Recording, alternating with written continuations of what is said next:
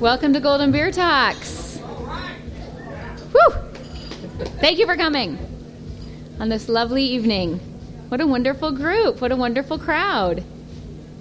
We have some music in the background. Can we kill that, guys? Great. We are going to, as always, begin and end with gratitude. So we want to start with our friends here at the Windy Saddle. They pack us in here.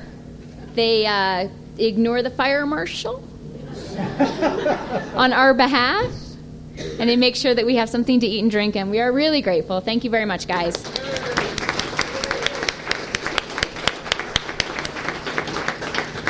We are very grateful to Greg Reed. He's a local musician who lends us his equipment so that we can broadcast here, but we also record all of this, and it's put up on our website as a podcast if you happen to miss one or you want to hear it again. That is always on our goldenbeertalks.org website. We are also deeply grateful to goldentoday.com for promoting all the well-being of our community as well as this event. So if you haven't checked out their website and signed up for the email newsletters that you can get from goldentoday.com, that is strongly recommended. And I'm going to start with introducing James, who is a guest from one of our new local establishments, Colorado Plus. They make beer and they make cider. Maybe you've had a chance to sample some of it this evening. He's going to talk about what we are looking at for our tastings tonight, and then he's going to hand off to Barb. So welcome to James. Thank you, everyone. Good evening. So I am the head brewer and zymologist, which is basically a fancy word for somebody who ferments stuff for both C Plus and C Plus 49. C Plus 49 is our cidery that we just opened about 6 months ago.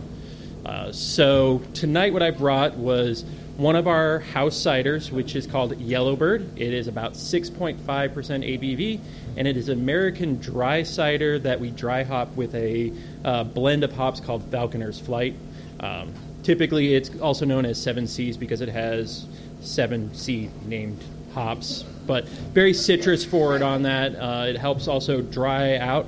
The nice thing about dry hopping a cider versus using hops in beer is it's all about aroma, so you're getting all of that. You're getting a little bit of resin, a little bit of woodiness out of the hops. You're getting that citrus note as opposed to what most people think when they think hops, which is bitter.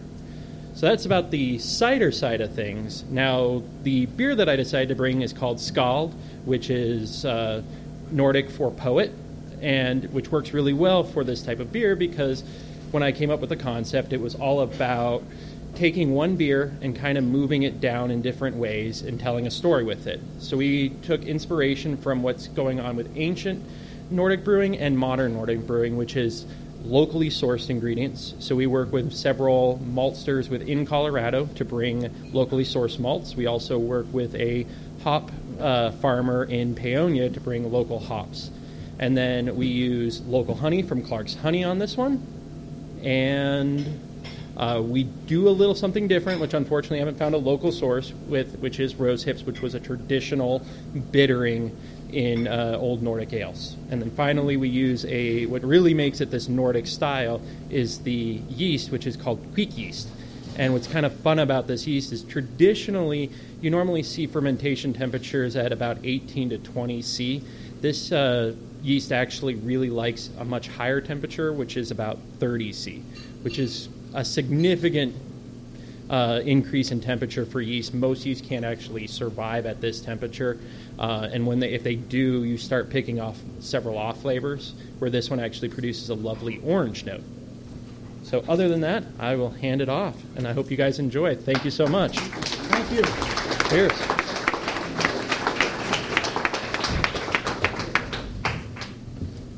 Hi, all. I am introducing my husband, Frank Blaha, who is a professional engineer. He's an environmental engineer, and therefore he has a strong interest in public health.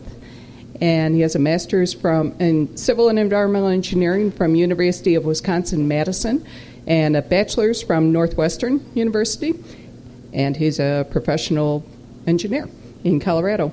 As part of his education, the issue of communicable diseases was front and center where reading included books like John Snow's On the Mode of Communication of Cholera and Rats, Lice, and History. This background partly explains an interest in the great influenza of 1918, but another key driver was his father, who was a survivor of the flu. Frank works at the Water Research Foundation, a nonprofit organization focused on advancing the science of water, where he has been employed for 22 years. And I just want to add that in addition to the works that he mentioned in his written introduction, the other things that accumulate on our headboard are plagues and people, gun, germs, and steel, control of communicable diseases in man, disease and history, in the wake of the plague, and lately it's been lately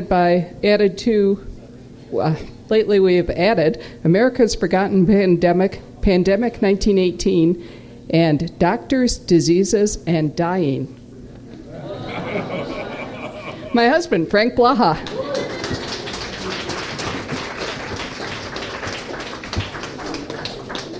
All right. Thank you very much. Thank you all for coming, and I hope that I can provide some useful information to you. And this is November 2018, and we were talking about our lineup of speakers probably last December or January, and we didn't have a speaker for November. And I said, well, we should get someone on like World War I or the great influenza pandemic. And Whitney, wherever Whitney is, she kind of looked at me and said, can you do one of those? And I said, yeah, I'll talk about the flu.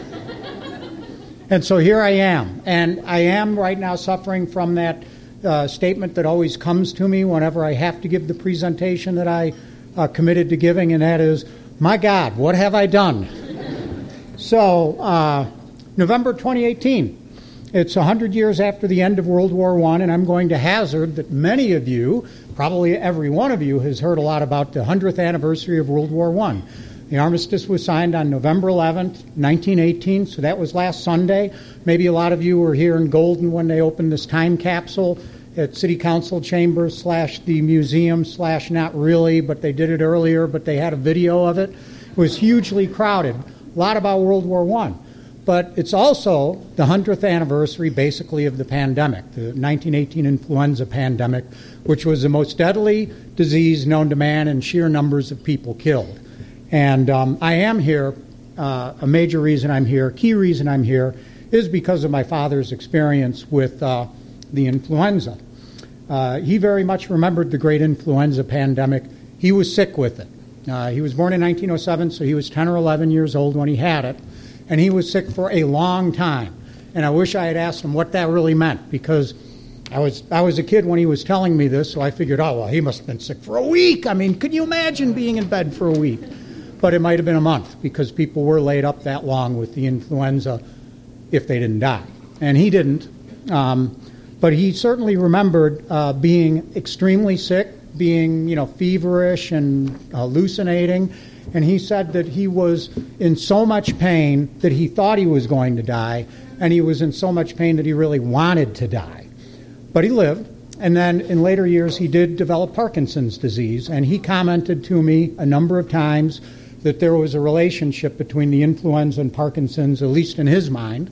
And he also had a brother that was sick with the flu who also lived, and that brother died relatively young. And my father conjectured many times that he wondered if there wasn't a tie between his brother's early death and the great influenza pandemic and symptoms from the flu. He very much remembered. He talked about how there was there were all sorts of dead people all over, and I wish I had asked him just what was it that he noted. Because, again, he's a kid, 10 or 11, so it must have been fairly substantial that he remembered this increased death rate, and he also talked about, what would amount to societal disruption. So it was certainly an event that he remembered. It wasn't top of mind for his life, but it was something that came to mind a lot, and he frequently commented on how little it was talked about, how little it seemed to be remembered, how it was sort of a forgotten thing. So at times in my life, I have felt like I owned this epidemic, and so when it was covered briefly for maybe like 3 or 4 or 5 minutes in one of my public health classes, I was like, wow, there's so much more to learn about this. And so, and since I like to learn, I agreed to give this talk, and so here we are to take a little deeper dive into the great influenza.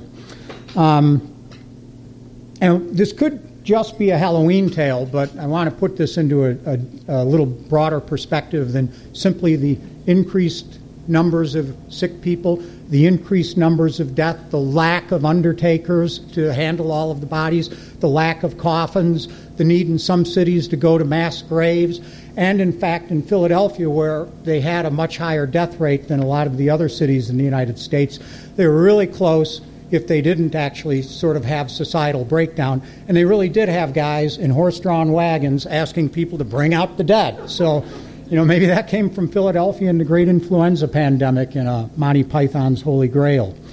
But this is actually a richer story than just all of the macabre stuff, because I think that a large part of the story is the tie of this influenza to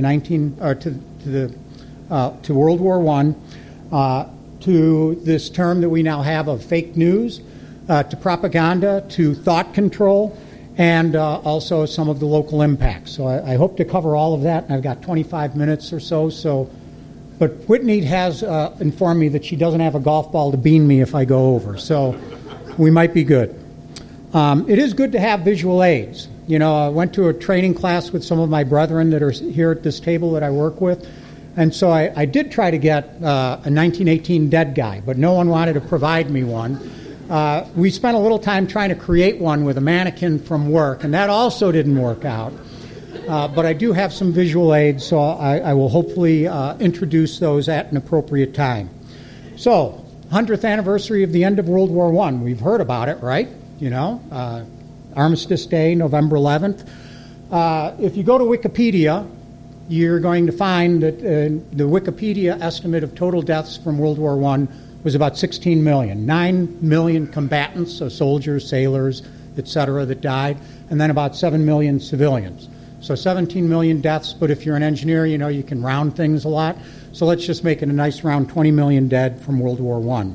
Total deaths associated with the influenza, kind of the most frequently cited number right now is 50 million.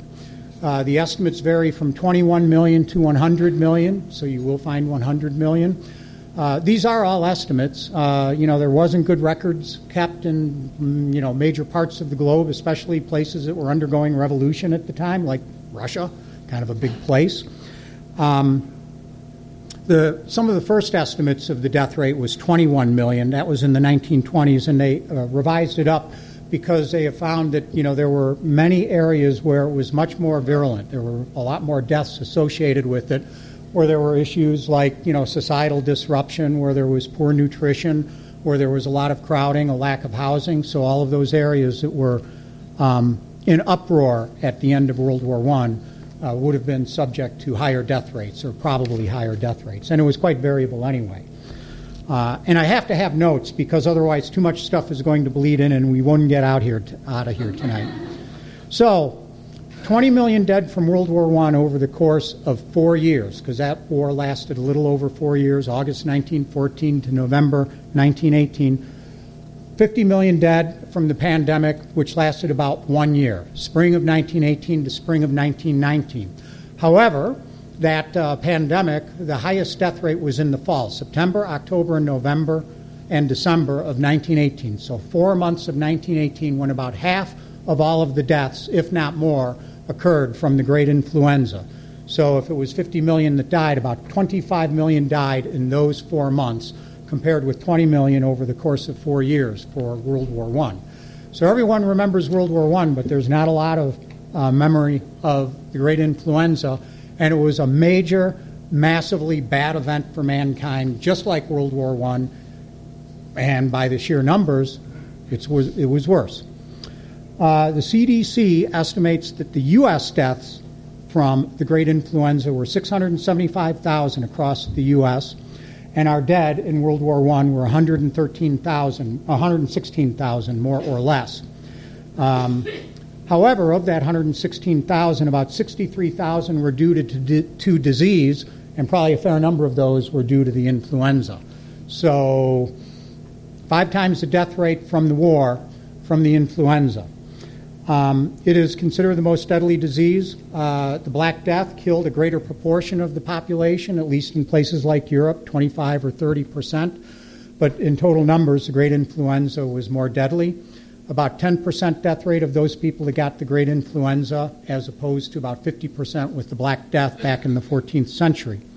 Unlike normal flu, which tends to target the very young and the very old, those are the primary death rates from typical flu, the great influenza was very different in that a major part of its target, about half of all of the deaths, were young adults, like people in their late teens, 20s, and 30s. And a lot of those people died from, basically, it's considered an overreaction of their immune system, and basically their lungs were filling up with fluid as their body was trying to fight this infection, and they basically suffocated. And so one of the terms that was used for this disease was also the purple death, because people would start to turn blue as they were basically suffocating, and that was one of the more quick forms of dying from the disease. A lot of people also died from secondary infections, so they'd be laid low by the influenza but actually die of pneumonia. That was one of the most common ones, but there are also other secondary infections. But it very much targeted the young and the healthy adult population, and that was highly unusual, and of course those were the people filling the trenches. And that is also a major part of this whole story. The influenza was considered to have 3 waves. So there was a spring wave in 1918, spring and summer of 1918. It was not as contagious. It was not as deadly. That wave was followed by the very significant fall wave, basically September through December, which was extremely contagious and was much more deadly. And then there was, again, a smaller wave in the spring of 1919 that infected a number of different people, including some people conjecture that's what actually laid Wilson low at Versailles during some of the peace treaty discussions. It kind of lingered around until 1920 when it basically, finally faded away. But that strain of flu was a predominant flu through most of the 20th century up to about 1957 when it was replaced by another significantly different strain of flu. And, of course, these are viruses, and the viruses can change. And so some people, not everyone, think that there were some changes in the flu in those 3 waves of infection associated with it. So I'll talk a little bit about public health in the flu. As the flu was noted to be prevalent, there was an increased demand for doctors and nurses, and they were, of course, in shorter supply, especially in the United States, because a lot of them had already gone over to Europe, because that was the focus of all of our efforts, was fighting World War I. And this sort of thinking came right from the top from Woodrow Wilson. So we were very focused on engaging in World War I, fighting the war, and very little else was on our minds. So relatively few measures were made to not have troops being moved all over. So men were being shipped all over, even though there was this flu outbreak. There were sometimes some relatively minimal actions taken, like, hey, everyone's fine now, so we'll ship them. And then by the time they get shipped from Denver to Boston, by the time they get there, men are sick. So there weren't good quarantine measures. Nurses were highly effective in addressing the flu because there wasn't any good, cure for the flu at the time. So doctors were helpful, but the nurses were as helpful as doctors because there were many reports of people, whole families would get sick, no one would be around to be able to get water to the people because it was very debilitating. People would be laid up in bed for a long time, basically unable to move, and so there were reports from here, there, and everywhere of families where everybody died because they starved to death or they didn't get any water, and there was a lot of symptoms of vomiting associated with the flu as well. So people would become dehydrated and die. So nurses were in very high demand, and there were calls put out for people with medical training or nursing training, that had retired or that weren't currently practicing to come help with the flu, but relatively minimal. In terms of public health measures, because the government was so focused on World War I, public health measures were also relatively minimal, just like in our wartime forces.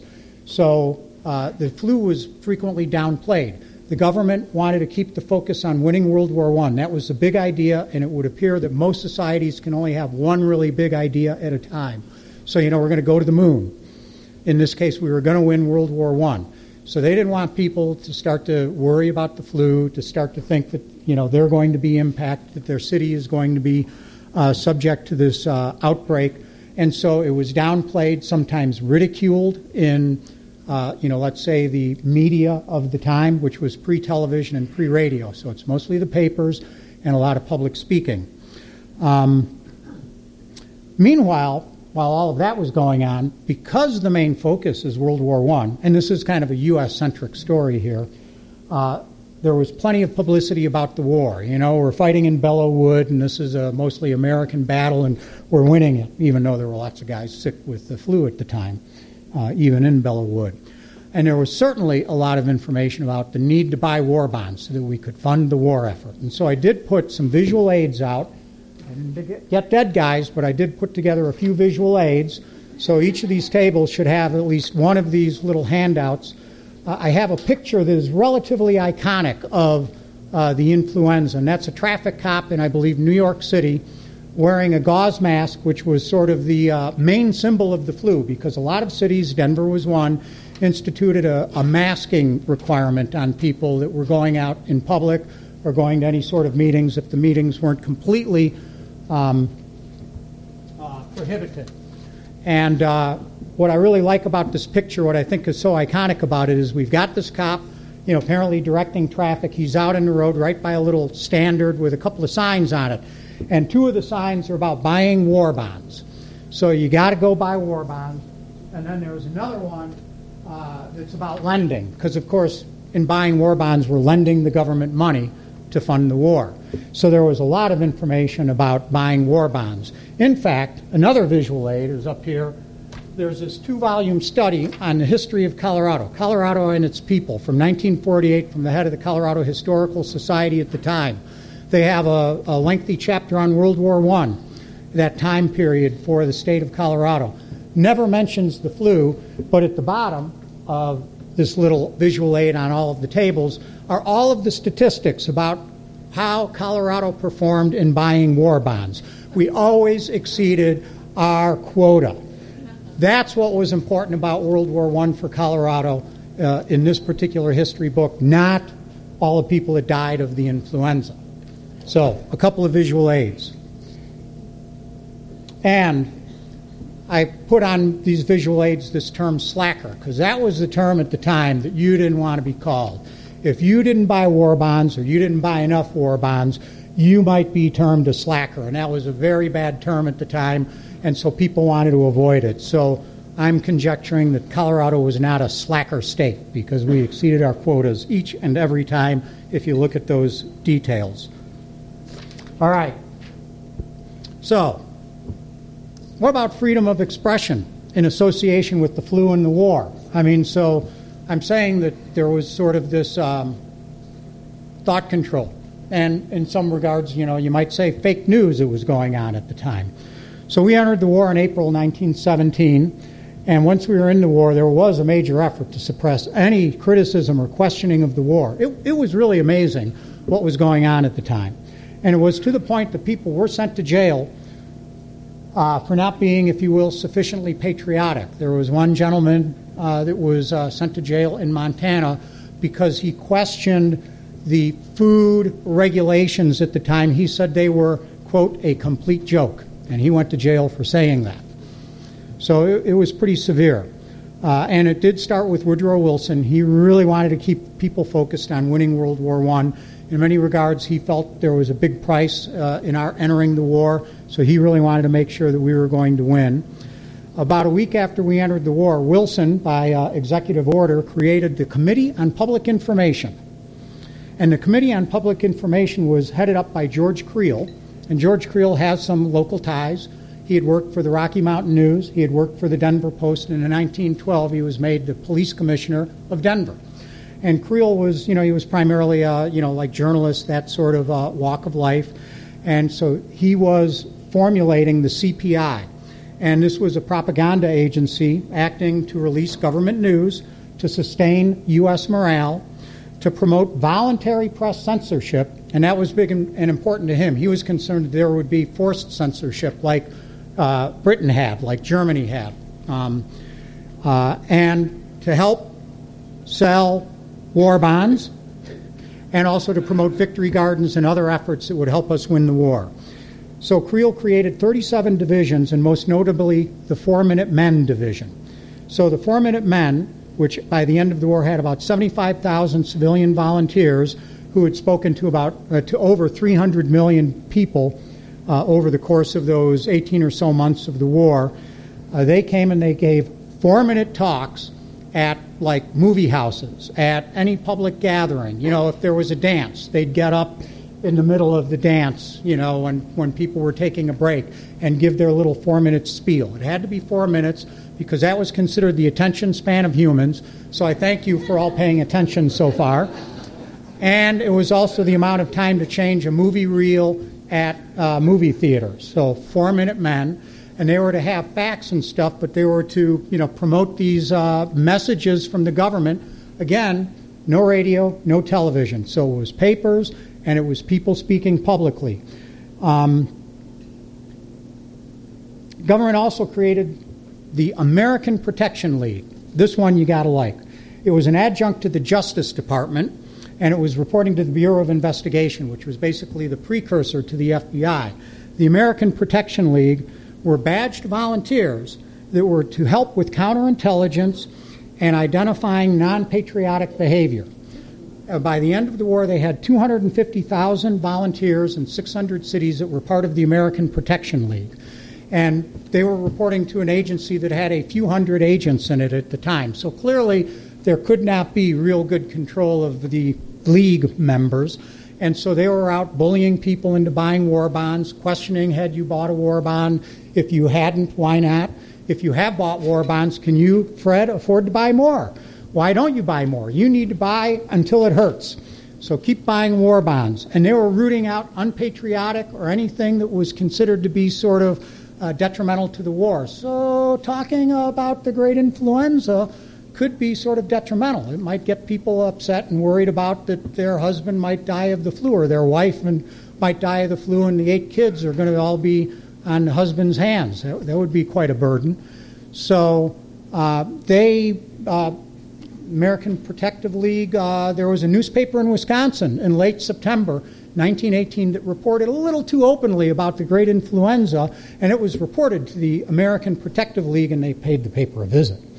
And they did this. They sometimes took action through the courts, the League members, but they sometimes took more direct action. And so there were many allegations of League members, you know, beating up folk on the street, stuff like that. So they were an interesting group, rooting out unpatriotic behavior and looking for spies. And they were left a lot on their own, so they were kind of doing it the way they thought was appropriate. That group was disbanded in March 1919 when we got a new attorney general, and he considered the League to be sort of a dangerous group, and so he disbanded it. And some of those like local chapters and some of the local people wound up forming some portions of the Ku Klux Klan of the 1920s and the resurgence of the Ku Klux Klan.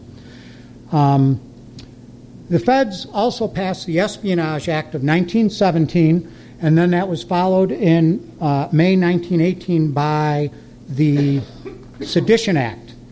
And in the Sedition Act, well, both of those had fines and prison terms associated with being found guilty of espionage or sedition. Now, the Sedition Act was pretty interesting. There was an earlier Sedition Act in 1798 with John Adams, and that was a major cost for John Adams, maybe cost him being reelected president. But the Sedition Act of 1918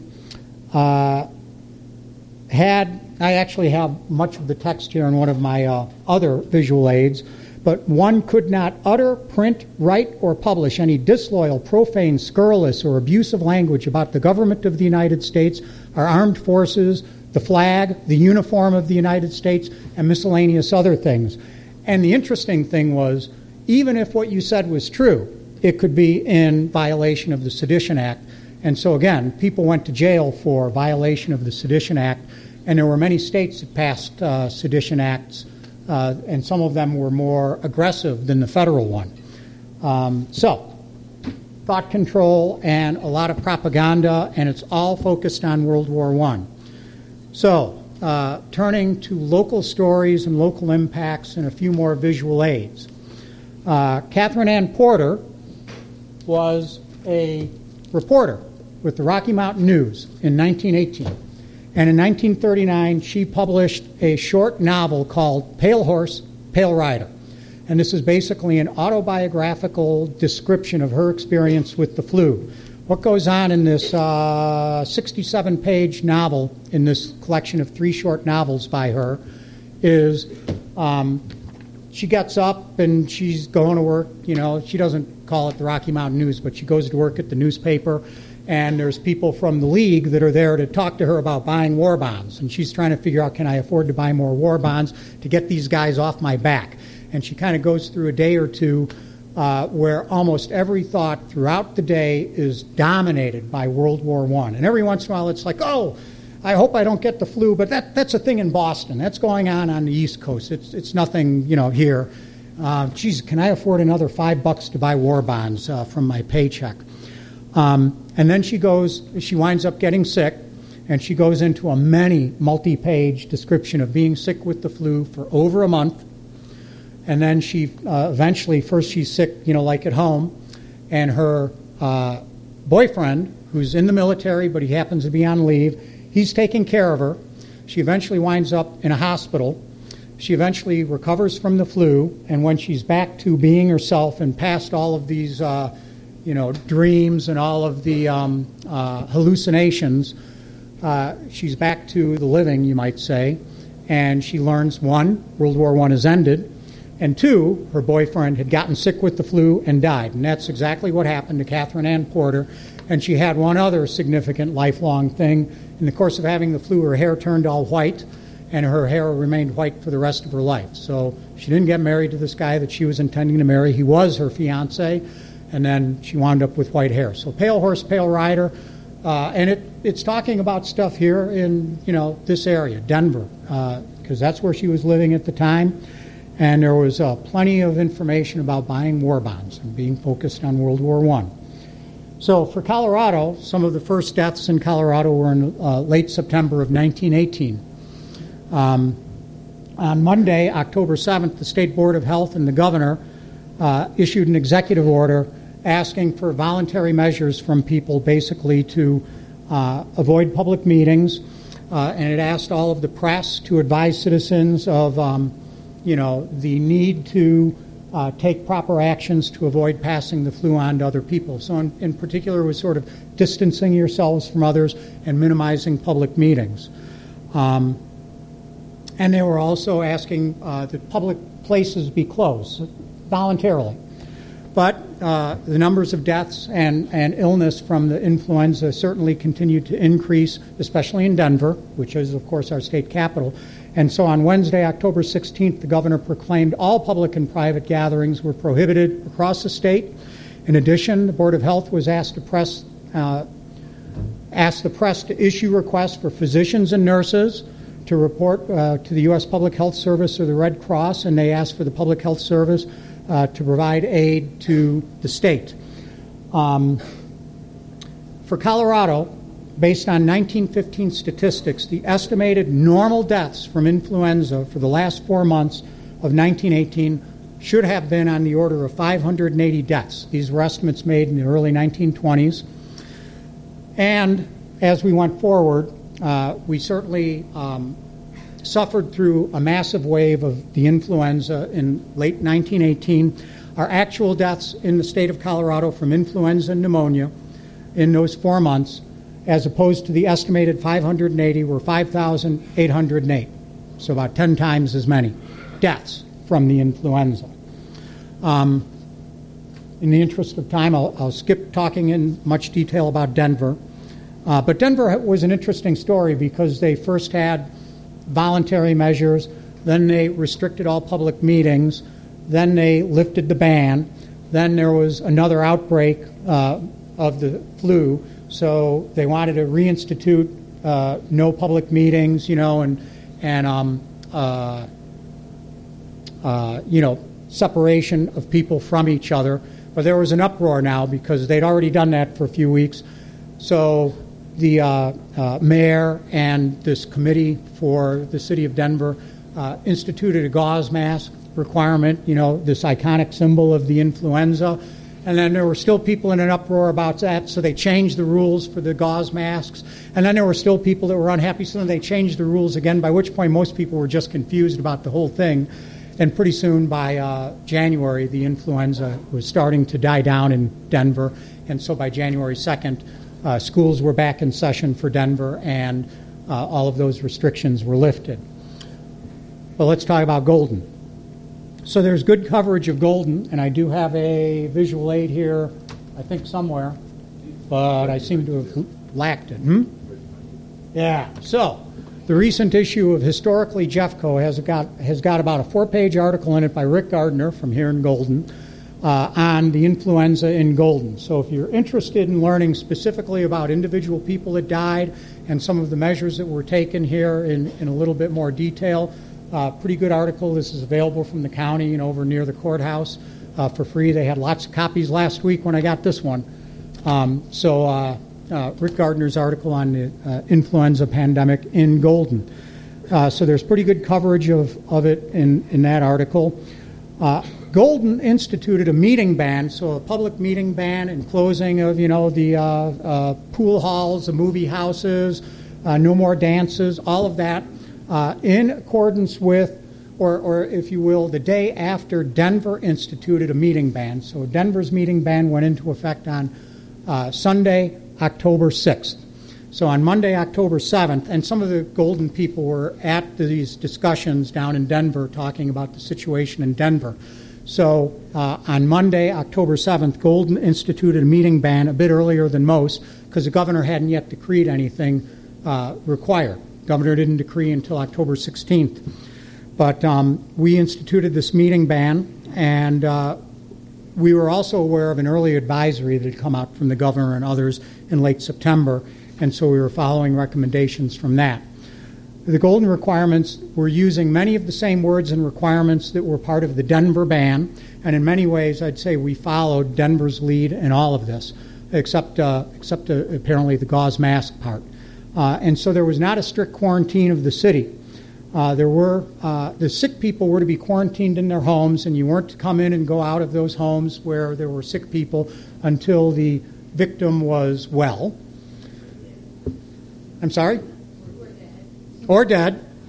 And there were a few deaths. So, by the end of October, so this ban went into effect in early October, by the end of October, if you read the Golden transcript articles, they're fairly crowing, and the mayor is, writing about, we can't let our guard down, but it looks like we dodged this bullet. So it's late October, things are looking good. We've had a couple of cases, but nothing too much. And Denver raised its ban, interestingly enough, at midnight on November 10th. So come November 11th, the Denver ban was lifted, right? And that's, of course, Armistice Day, and so everyone pours out into the streets to celebrate. Golden lifted its ban that same day, kind of following Denver's lead, I'd say again. And even if you hadn't lifted the ban, people were going to go out and celebrate, right? In Golden here, it was 1:30 a.m. when we got the news that the armistice had been signed, and people started out in the streets building a bonfire and firing off firecrackers and stuff. And it was said that pretty soon no one in the town could be sleeping, so everyone came out to celebrate the end of the war. But of course, this was now a nice, big, major, intermingling of people in fairly close proximity, even if it was outside. So both Denver and here, suddenly there was a resurgence in early November of the flu. And so Golden did not dodge the bullet as we thought we maybe had. And so shortly we reinstituted a ban on public meetings, just like Denver did on November 22nd.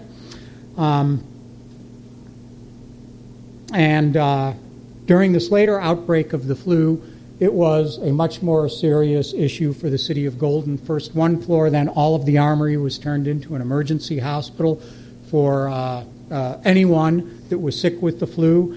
And it was being run by the Red Cross, and that ban stayed in effect until shortly after Christmas. It was noted that suddenly, our new cases just stopped. They plummeted right after Christmas. And so our ban was lifted on January 4th, 1919, here in Golden.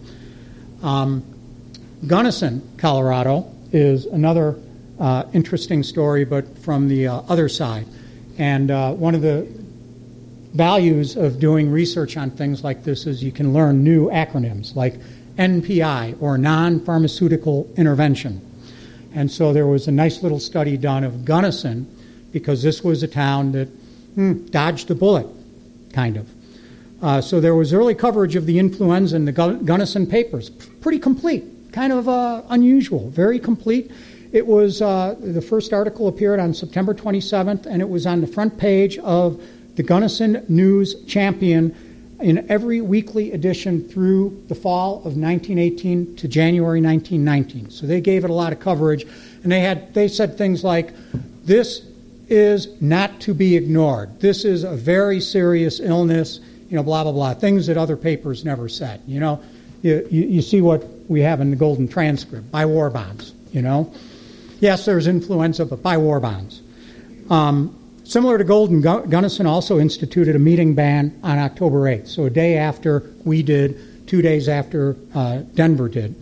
And they also were following guidance from the governor that had come out earlier. Schools were closed and public distancing measures were put in place. The movie theaters were closed, et cetera, et cetera. Unlike Golden, on October 31st, Gunnison instituted a strict quarantine, not just for the city, but for the whole county. And so they had roadblocks up, they had signs up, the railroad went through Gunnison. If anyone stepped off the train onto the platform, they were going to be put in quarantine for 2 days. And they did arrest people, they did put people in quarantine, so it was a very strict measure. There was very little commerce with Gunnison. And cars couldn't stop in town. They could pass through, but you couldn't stop. And if you did stop, again, you'd be put in quarantine for 2 days. So there were just a few cases of the influenza in Gunnison in the immediate area. Schools were reopened on January 20th, 1919, but it was not mandatory that people attended because they were concerned that families would still be worried that their kids would get sick, come in contact with other people. So the schools were reopened. 3 months, nearly, the schools were closed. And they finally lifted the quarantine on February 5th, 1919, and it was fairly effective. And that's why Gunnison was used as a little case study in recent CDC studies on non-pharmaceutical interventions. However, do you remember there was that third wave of the flu in the spring of 1919? That one got Gunnison because they didn't have strict quarantine measures as that third wave was kind of occurring. And so in March 1919, the third wave of the flu hit Gunnison. They had about 100 cases of the flu and 5 deaths, a town of about 4,000 people. And so that's kind of what I have on the great influenza.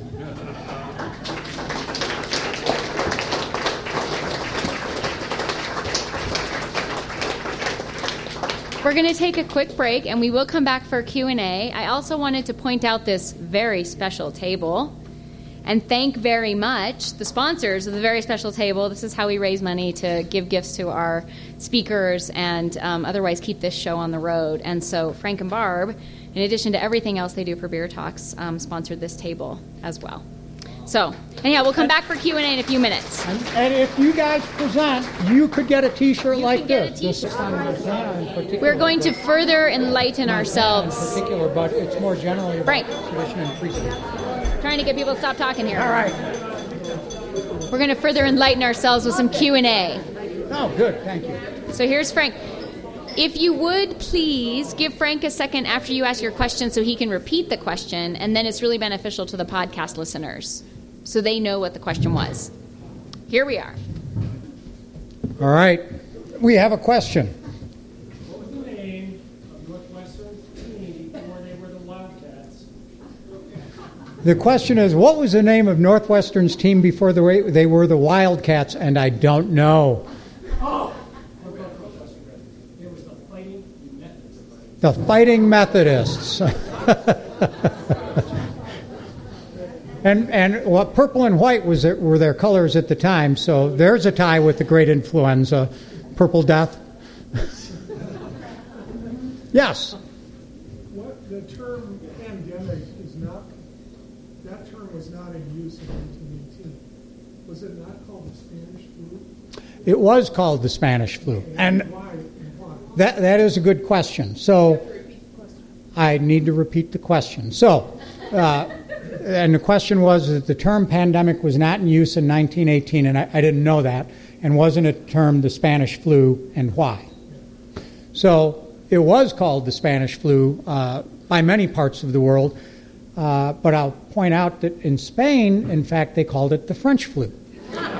And there is a reason for this. So the flu, there was that spring wave in 1918, right? And in fact, the Germans were mounting offensives through March to July of 1918. And General Ludendorff, one of their head generals, when he was asked to explain the failure of their offensives, especially the last ones, July 1918, he cited the flu as one of the reasons, because a lot of his young men were sick or dying from the flu. And the same thing was happening, the trenches, no man's land wasn't very wide, right? So the men on the other side of the trenches were also dying. So at times, the lines were lightly held at different times in different places. So the warring nations really, just like the United States, didn't want a lot of coverage of the flu. So again, it was kind of downplayed. It wasn't talked about a lot. In Britain, they had true censorship, and so stories were censored. Here we had voluntary censorship, which amounted to much the same thing, but so it wasn't covered well by the warring nations. However, it did get into Spain from France, hence the Spanish calling it the French flu.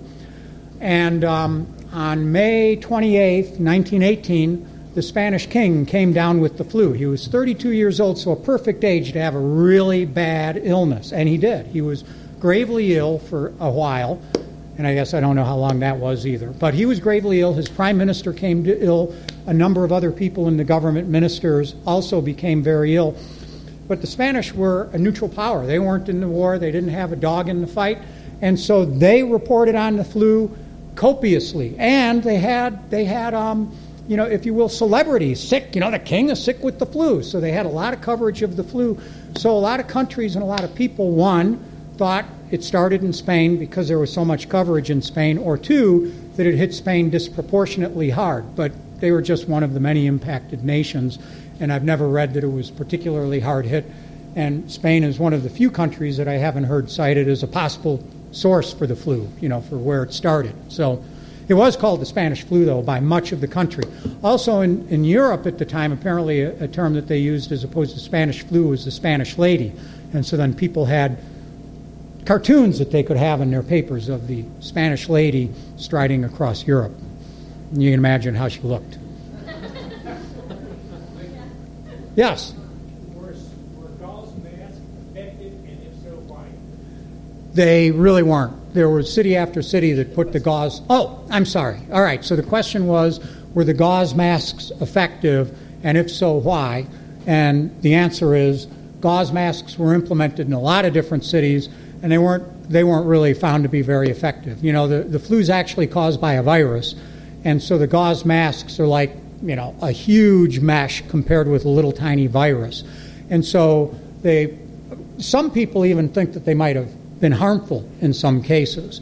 But I was going to say, they probably didn't hurt, and it gave people something to do, but there were also a lot of people that complained about them. Like in Denver, when they first instituted this gauze mask requirement, and apparently, they were interviewing people, so, you're supposed to be wearing a mask, why aren't you? And, it's like, well, I'm not being protected by the health department of the state of Colorado. I have a higher authority that's protecting me.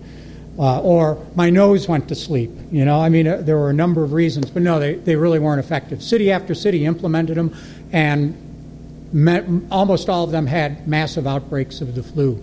And it's, a gauze mask. First of all, it'd have to be very tight on the face, and most of them weren't. And then even the gauze was just way too coarse to really filter out viruses. And yeah, I've seen some people say, they were probably harmful because it could have concentrated things, and with all of your breathing, they'd be moist, and if you used them day after day, it could actually cause problems. And when they instituted it in Denver, there weren't enough masks for everybody. When this rule went into place in late October, The Red Cross didn't have enough masks, and they were very much, we were working to get more masks made and get them out for the people. But it gave people something to do, and it looked good, I guess, but weren't really effective. Yes? Was there much written about any groups to kind of help beyond, it sounds like the Red Cross was trying to, like religious groups, or, it just sounds like people were floundering. There wasn't good preparation for the flu, even as people saw it coming in most cases. There were minimal effects. There were a few instances where people did sort of, like leading citizens in some of the cities did, take efforts in some places, including Philadelphia. But they put some measures into effect, but it was so bad in Philadelphia that they were overwhelmed. St. Louis was interesting. They got a lot of people to volunteer like nurses, and they organized like a motor pool. And they went and visited people at their different homes and things to make sure that they were getting some, nutrition and water and stuff.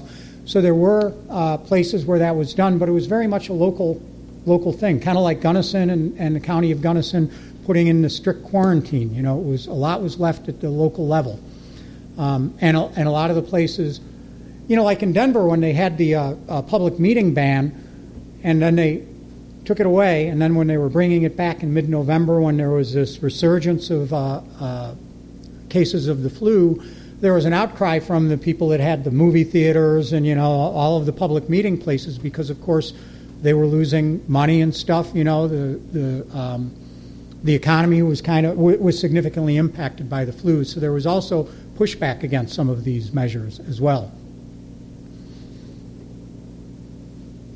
Yes.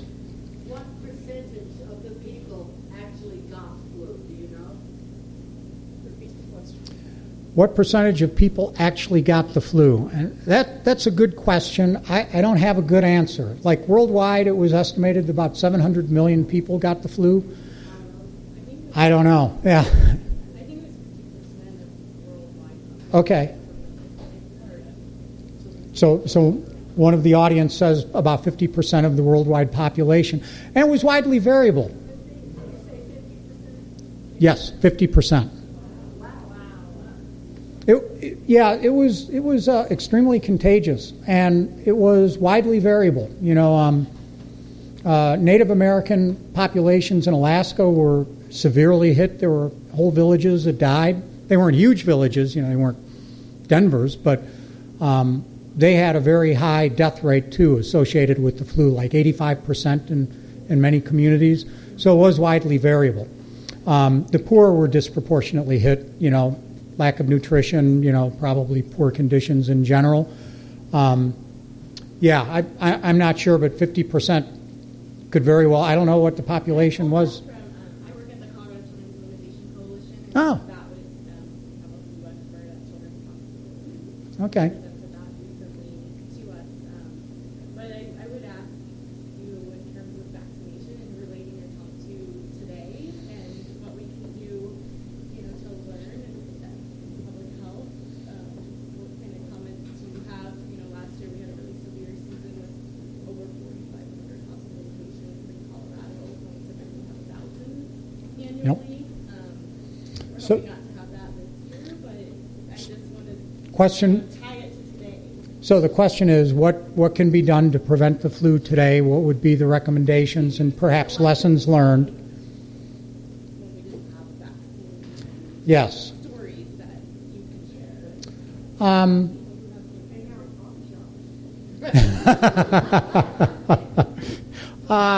So I will certainly go with vaccination as one of the chief ways to fight the flu.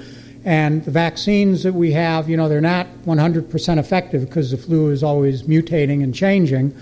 But even if they're 40% effective, that's 4 out of every 10 that aren't going to get laid low by the flu. So there's vaccinations, and then there's non-pharmaceutical interventions like strict quarantines and washing your hands. And if you will all recall a few years ago, 4 or 5 years ago, the CDC put out during flu season that you should not be sneezing into your hands, right? You should be sneezing into your sleeve, and so that's certainly something that I've been trying to do.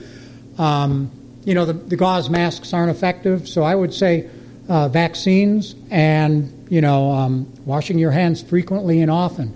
And it can be transmitted from your hands to your eyes if you rub your eyes, to your mouth, to your nose. So, non-pharmaceutical things are fairly effective in preventing transmission of the flu. Do you have anything else to add? I would agree. The 40% effectiveness still prevents A massive number of cases.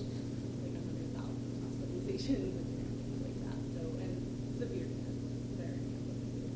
Yeah, as an engineer, you need to make your decisions based on data, and some data is good, more data is better, and you need to believe in technology and scientific things. So I'm certainly in favor of vaccinations. I think that they've been hugely valuable, and I'm sort of here being somewhat embarrassed because I remember making myself a commitment that I would go get my flu vaccine before I gave this talk, and I haven't done it yet.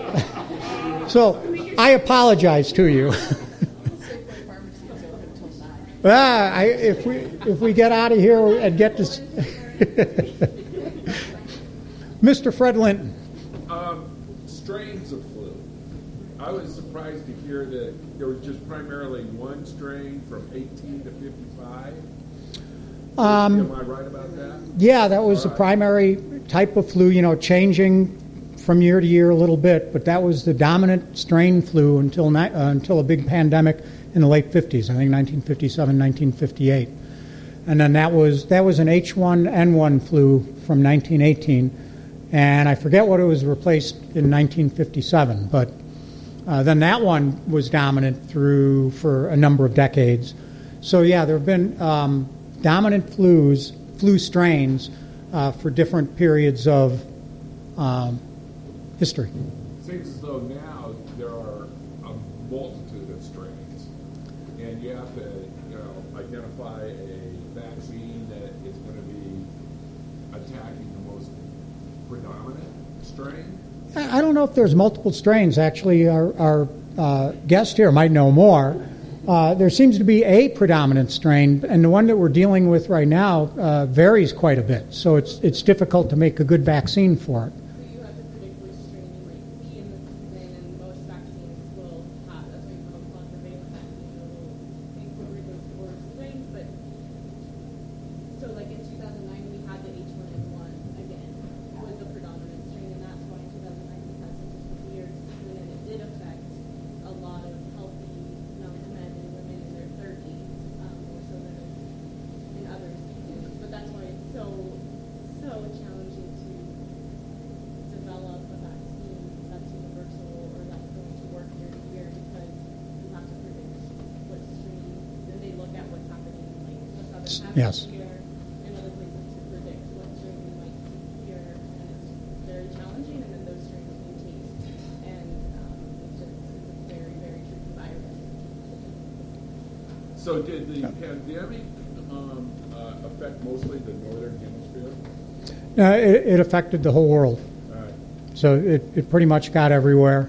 There were limited communities like kind of Gunnison that temporarily delayed the influence of the flu, but it did get everywhere. And to summarize the previous discussion, just for the record, was that it was asked about making vaccines for the flu and how to do that, and aren't there multiple strains? And generally, there is a predominant strain that does vary. And generally, like in North America, we're looking in the southern hemisphere to see what might be happening in the northern hemisphere come the next flu season. And I assume probably in the southern hemisphere they're doing the same thing, trying to predict what's going to be predominant every year.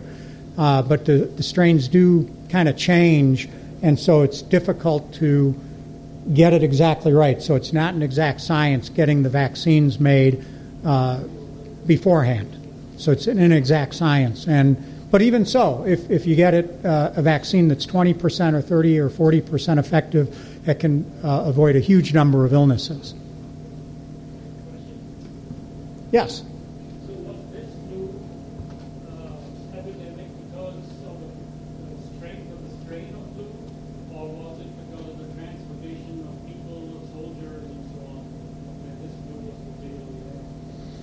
So the question was this strain of flu particularly contagious because of the flu itself or because of the movement of soldiers, etc., associated with World War I? And to be honest, it was a combination of both of those effects. It was a highly contagious flu, more contagious than normal, let's say, and the previous strains of flu were different. So the immunity that's typically associated with having the flu for the previous flus weren't effective against this one. So the whole world was basically a population at risk.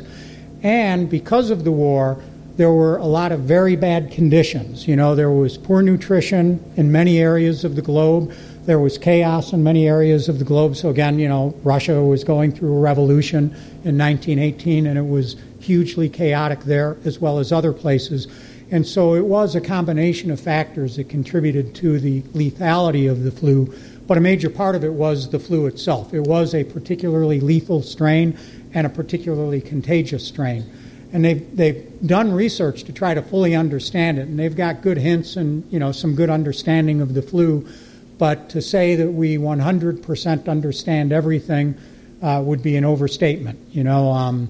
There are people that think those three different waves of the flu were actually possibly three significantly different flus. Most people see it as one that changed a bit, but there's not 100% agreement on everything. More questions? One quick one? Yes. Local question, what did mines do? What did mines do? They lost a lot of their guys to the war, but did they close school? No. Actually, probably they did close the school when the government when the governor issued the order, because it did include schools. So that order on October 16th did close schools, and that was, very disruptive because, again, like people that would be going to work and their kids would normally be in school. And, School of Mines was quite involved with World War I, with, basically the predecessor of the ROTC program. And I don't really know, Tracy. And the question was, what did the School of Mines do in relation to the 1918 flu? And I actually don't have a good answer for you in any sort of detail. But that's a good question. And I'll get back to you on it.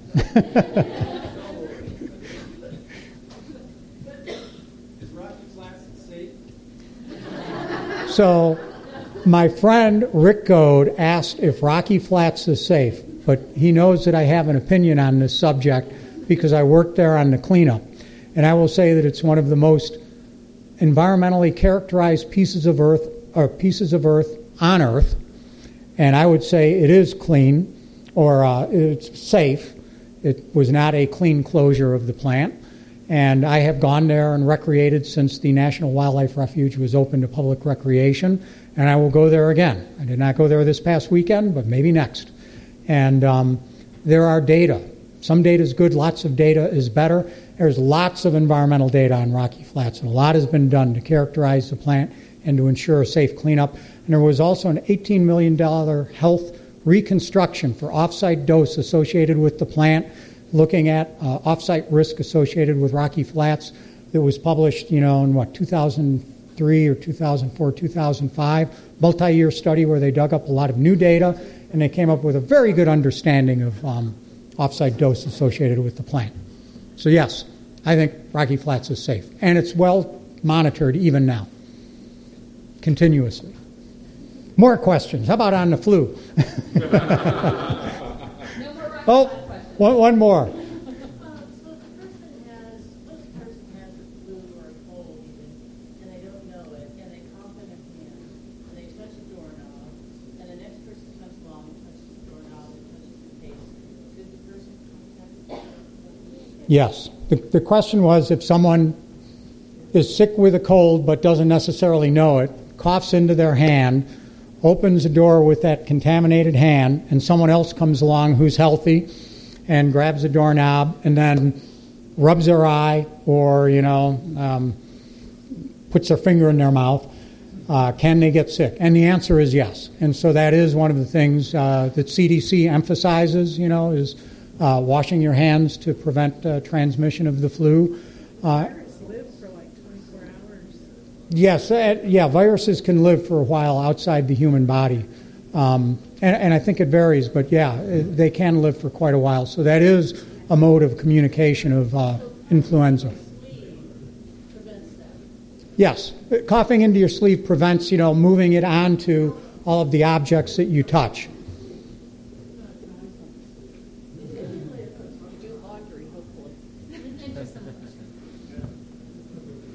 More questions? Yes. There's a lot of information or a lot of discussion about us protecting ourselves too much these days and not getting rejected and things like that. How do we reconcile being so I won't say overly careful, but so careful with So the question was about, let's say, overprotection and not being exposed to many things and being overly protective, which could make us more susceptible to different diseases. And I think that's a reasonable concern. And I don't have a good answer. I'll just say that, taking risk is kind of like getting up every day, right? So, I'm not saying go out and be exposed to cholera and try to be sick with cholera, but I sometimes think that we've got too much protection against different things, that we're trying to make a zero-risk society, and we just can't get there. Just getting up is a hazardous proposition every morning. So I don't have a good answer for you, but I think it's a reasonable concern. And another question.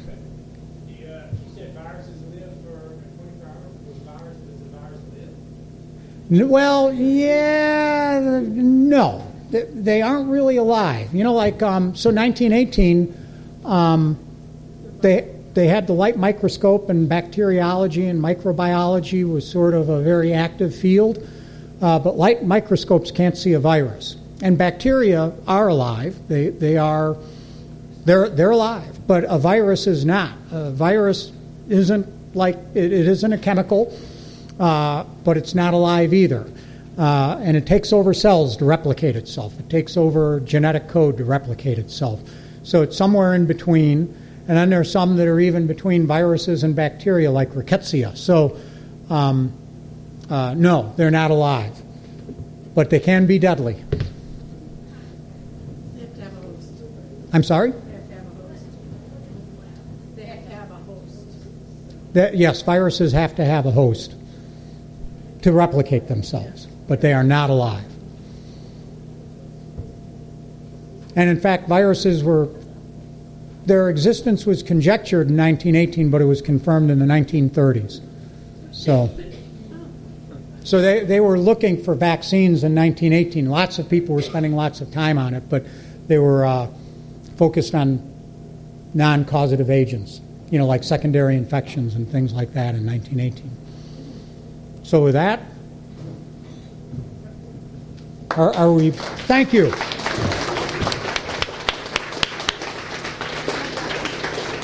Next month for our speaker, we have the executive director of the Colorado Freedom of Information Coalition. He was originally scheduled earlier this year, and he ended up getting the flu. And so, in timely fashion, he will be back, and he is well healed, and we will see him in December. Gratitude again for Windy Saddle. If you have stuff on your table that you have time to bus over to the bus bins, that would be awesome.